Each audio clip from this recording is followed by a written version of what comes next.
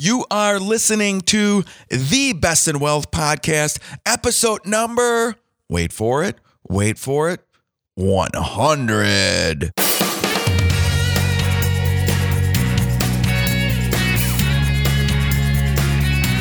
This is the Best in Wealth podcast, a show for successful family stewards who want real answers about wealth and investing so we can feel secure about our family's future. At the Best in Wealth podcast, we think differently about wealth and investing. You should too. Well, hello, everyone. My name is Scott Wellens, and I am your host of the Best in Wealth podcast. This is a show dedicated to helping real people, that is you, my friend, build real wealth so together we can take family stewardship to the next level. I am a certified financial planner, an educator, and a wealth advisor, and today's episode is Bitcoin Mania, and it's episode 100, which I'm going to get to a little bit before the end of the show. But even before we get to the topic of the day, I want to talk about something that happened hundreds of years ago. In 1593, tulips, the flower, they were brought from Turkey and introduced to the Dutch. I know you're already thinking, Scott, what are you getting at here? I'm in a financial podcast. Why are you talking about tulips? Trust me, this is going to all come together. The novelty of the new flower made it widely sought after, and therefore it was pretty expensive. And after a time, the tulips, they contracted this non-fatal virus known as a mosaic, which it didn't kill the tulips. It made them much cooler. It caused these flames of color to appear upon the petals. And the color patterns, well, they came in a variety, increasing the rarity of an already unique flower to the Dutch. And these tulips, they're already selling at a premium, began rising in price according to how the virus alterations were valued or desired by the people. And everyone began to deal in bulbs, essentially speculating on the tulip market, which many believed had no limits at all because it was rising and rising. The true bulb buyers, though, which were the garden centers of the past, they began to fill up their inventories for the growing season. So what happened? Soon the prices started rising so fast and high that people were trading their land, their life savings, and anything else they could liquidate to get more tulip bulbs. Many Dutch persisted in believing they would sell their hoard to hapless and unenlightened foreigners, thereby reaping enormous profits. Somehow, the originally overpriced tulips enjoyed a 20-fold increase in just a month. This was tulip craziness. And I know all of this sounds ridiculous to you, but it wasn't back in the late 1600s. And needless to say, the prices, they weren't accurate. They were not an accurate reflection of the value of the true tulip bulb. As it happens in many speculative bubbles, some prudent people decided to sell and crystallize their profits. There were a few people that made a ton of money. But a domino effect of progressively lower and lower prices took place as everyone tried to sell while not many were buying. The price began to dive, causing people to panic and sell regardless of their losses. They just wanted to get out. Dealers refused to honor contracts, and people began to realize they traded their homes for a piece of greenery, for a tulip, for a flower. This was panic and pandemonium, and this was prevalent throughout the land. The government even decided to step in to halt the crash by offering people who had contracts for 10% of the face value. But then the market plunged even lower, which made that ridiculous, making such restitution impossible. No one emerged unscathed from the crash. Even people who had locked in their profit by getting out early suffered under the following depression that happened from tulip mania. I'm telling you, at the high, no one knows exactly what the price is, but at the high, people were selling their estates for one tulip bulb. At the low, tulip bulbs were worth no more than an onion. And as you can imagine, the effects of the tulip craze left the Dutch, and I am Dutch, by the way, very hesitant about speculative investments for quite some time. Investors that know about this tulip mania know that it's better to stop and smell the flowers and not to stake your future upon it. Let's get to the topic of the day. All right, here we go. Bitcoin mania. To bit or not to bit? What should investors, what should you make of the Bitcoin mania? And are there any similarities between the Bitcoin mania and the tulip mania that I just described to you?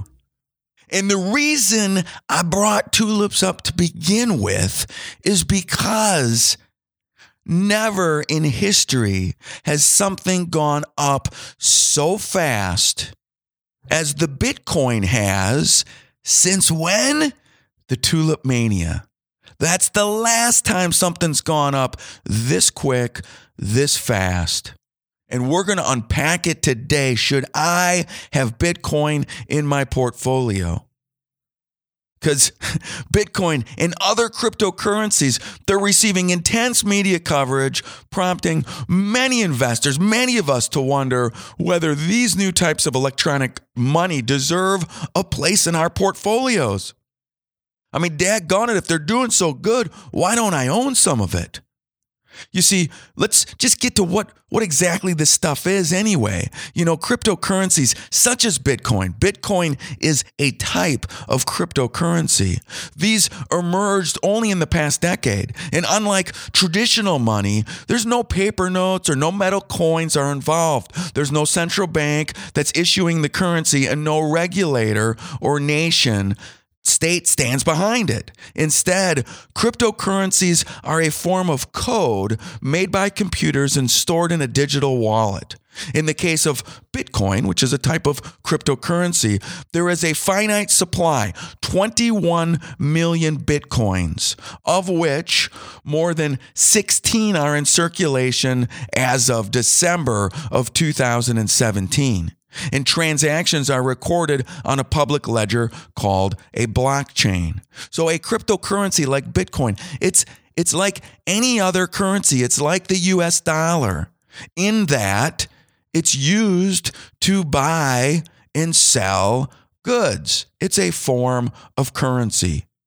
In order for you to buy a Bitcoin, you would need to download an app or go to a place that actually buys and sells or has a market of Bitcoin, brings together buyers and sellers.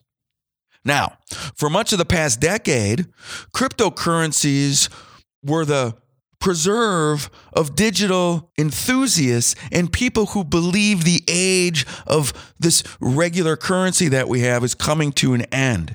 You know, this niche appeal is reflected in the market value. For example, when I go to Coindesk.com and search the price of Bitcoin, I see that one Bitcoin today appears to be worth, let me try and get this here, trying to find it, $11,564.95. That's what a Bitcoin is worth at present moment. It appears.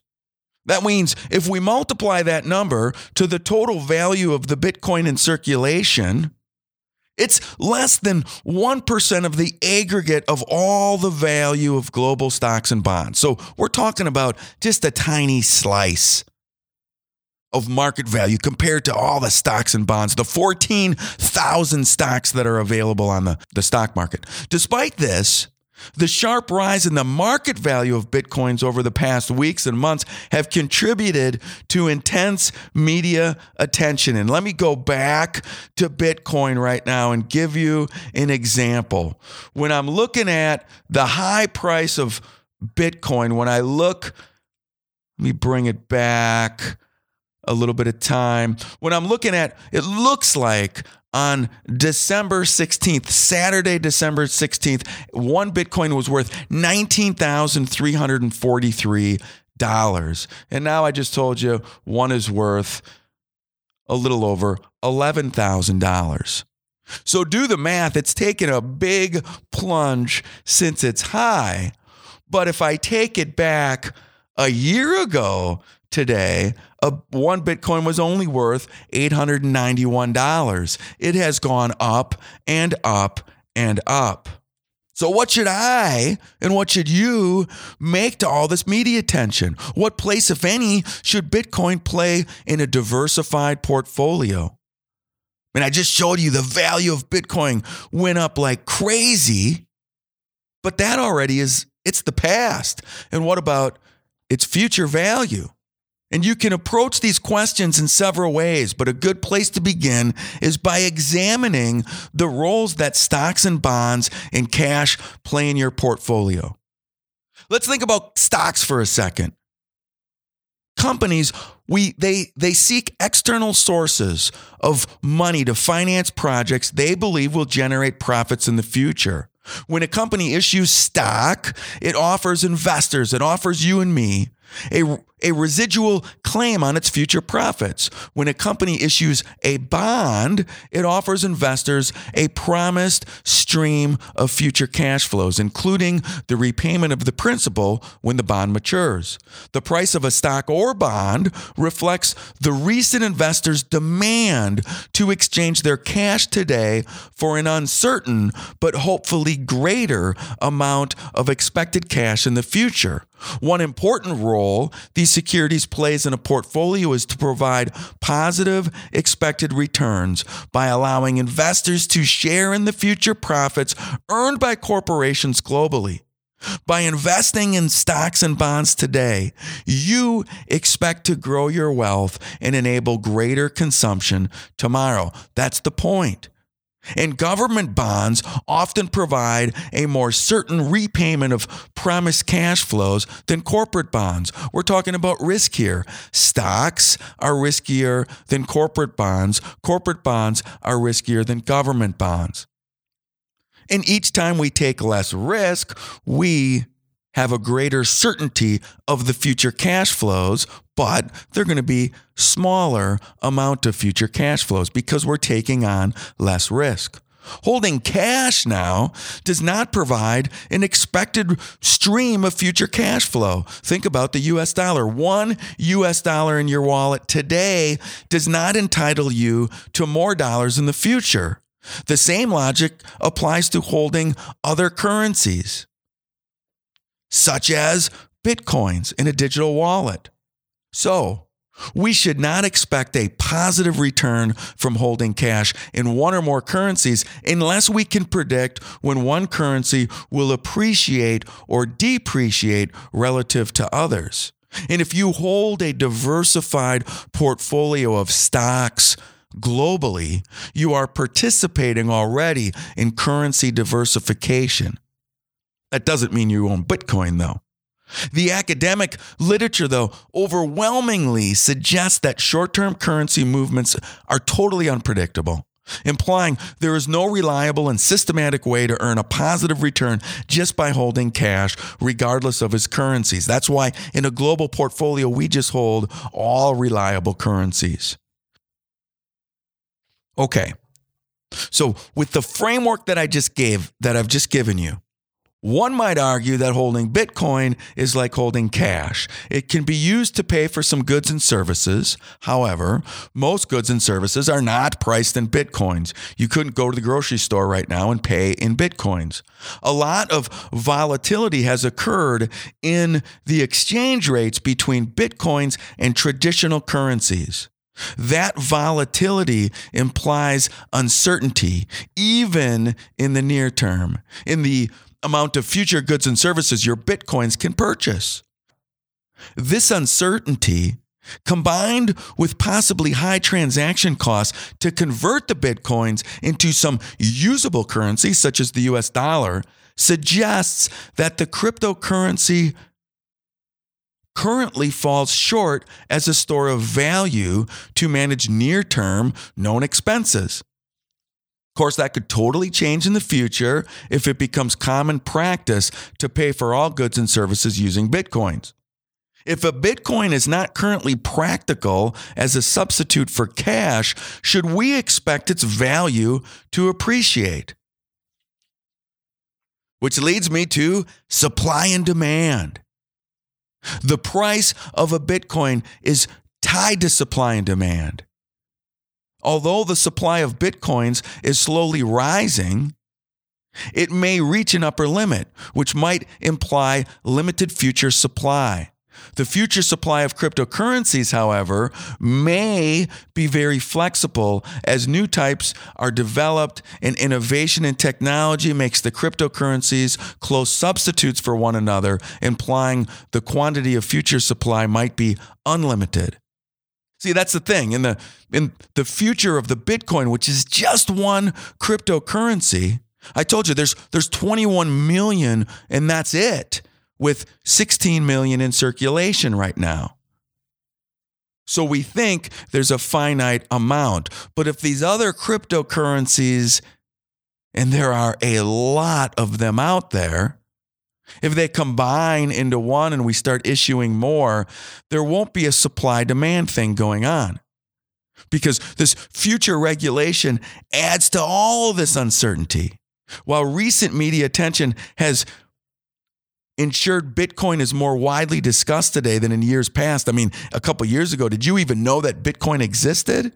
It's still largely unused by most financial institutions. It has also been the subject of scrutiny by regulators, by the SEC in 2014, by other countries that are limiting trading in cryptocurrencies.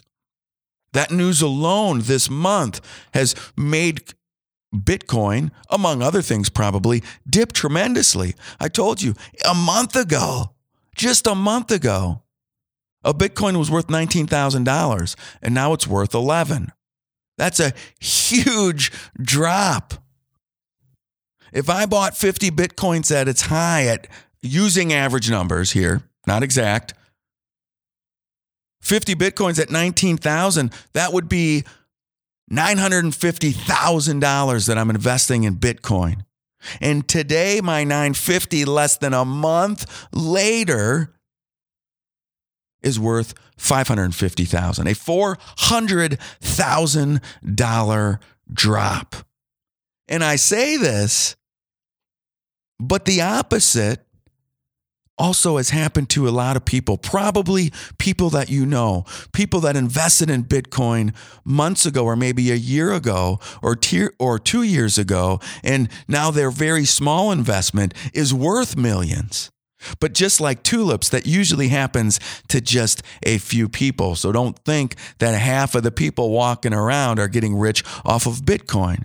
But I know a guy very close, near and dear to me that just put $1,000 into Bitcoin. It wasn't even Bitcoin. It was a different cryptocurrency. And that 1,000 is today worth 14,000. And all I'm saying is that all the factors we talked about suggest that the future supply and demand are highly uncertain.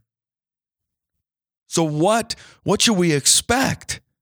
Should we expect the value of Bitcoins to continuously appreciate? Maybe. But just as with traditional currencies, there's no reliable way to predict by how much and when the appreciation will occur. We know, though, that we should not expect to receive more Bitcoins in the future just by holding one Bitcoin today, unlike holding stocks. They don't entitle holders to an expected stream of future Bitcoins, and they don't entitle the holder to a residual claim on future profits of global corporations. None of this is to deny the exciting potential of the underlying blockchain technology that enables the trading of Bitcoins. That's a whole nother story. What it is, though, is an open, distributed ledger that can record transactions efficiently and in a verifiable and permanent way, which has significant implications for bankings and other industries in the future. Although this might take years to emerge, blockchain is big, but blockchain isn't Bitcoin. When it comes to designing a portfolio, though, the best place to start is with your goals. And with that approach, combined with an understanding of the characteristics of each security you're in, is a great framework to start with. So, for example, when you're building your stock portfolio, we take into account that the market weight or the value of all the stocks in the United States are a little over 50% of all stock value, with the other countries worth less than 50% on reliable stock exchanges. So if I'm going to build a portfolio, I don't want to have 100% of my stocks that I own in the U.S. because now I'm totally neglecting the 48% or so that are in all the other countries. I want more of an equal weighting between the two. Now, when we build portfolios, we do have a home bias and we tend to tilt a little bit more towards the U.S., but we still want to make sure that we're building in a way that we incorporate a percentage or a slice of each country or asset class that represents the whole. Why am I saying all this? Because if you believe Bitcoin is well suited for your portfolio and you want to hold it as a percentage of other eligible investments, well, then we want to hold the percentage that Bitcoin actually represents. And as I stated earlier, Bitcoin only represents a tiny value compared to stocks, bonds, and traditional currency, less than 1%. So if for some reason you believe Bitcoin is a good investment, then I believe that the weight in a well-diversified portfolio of Bitcoin should be generally very, very tiny. As in 1% or less of the total value of your portfolio.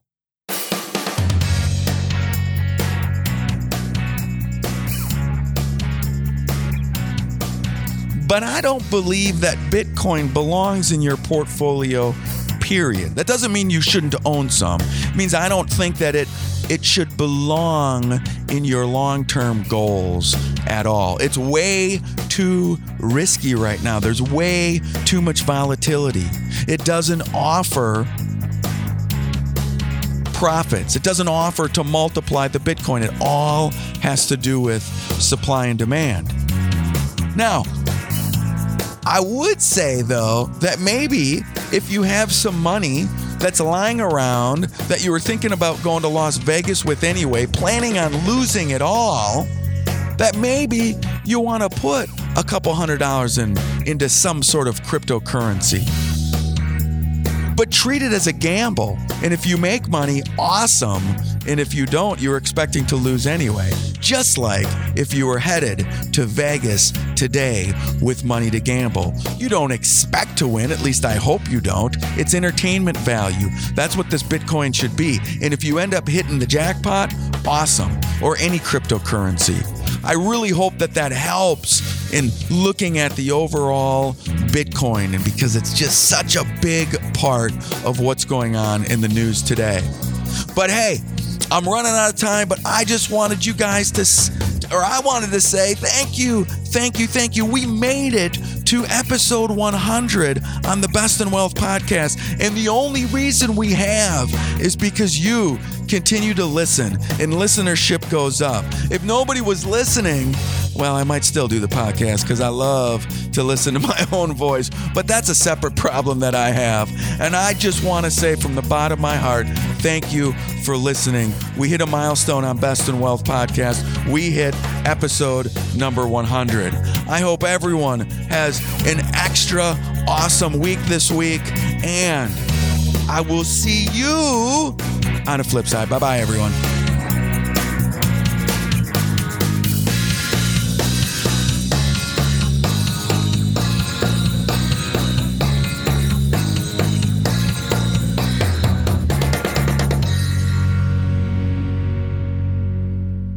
The Best in Wealth podcast is hosted by Scott Wellens. Scott Wellens is the principal at Fortress Planning Group. Fortress Planning Group is a registered investment advisory firm regulated by the Securities Act of Wisconsin in accordance and compliance with securities laws and regulations. Fortress Planning Group does not render or offer to render personalized investment or tax advice through the Best in Wealth podcast. The information provided is for informational purposes only and does not constitute financial, tax, investment, or legal advice.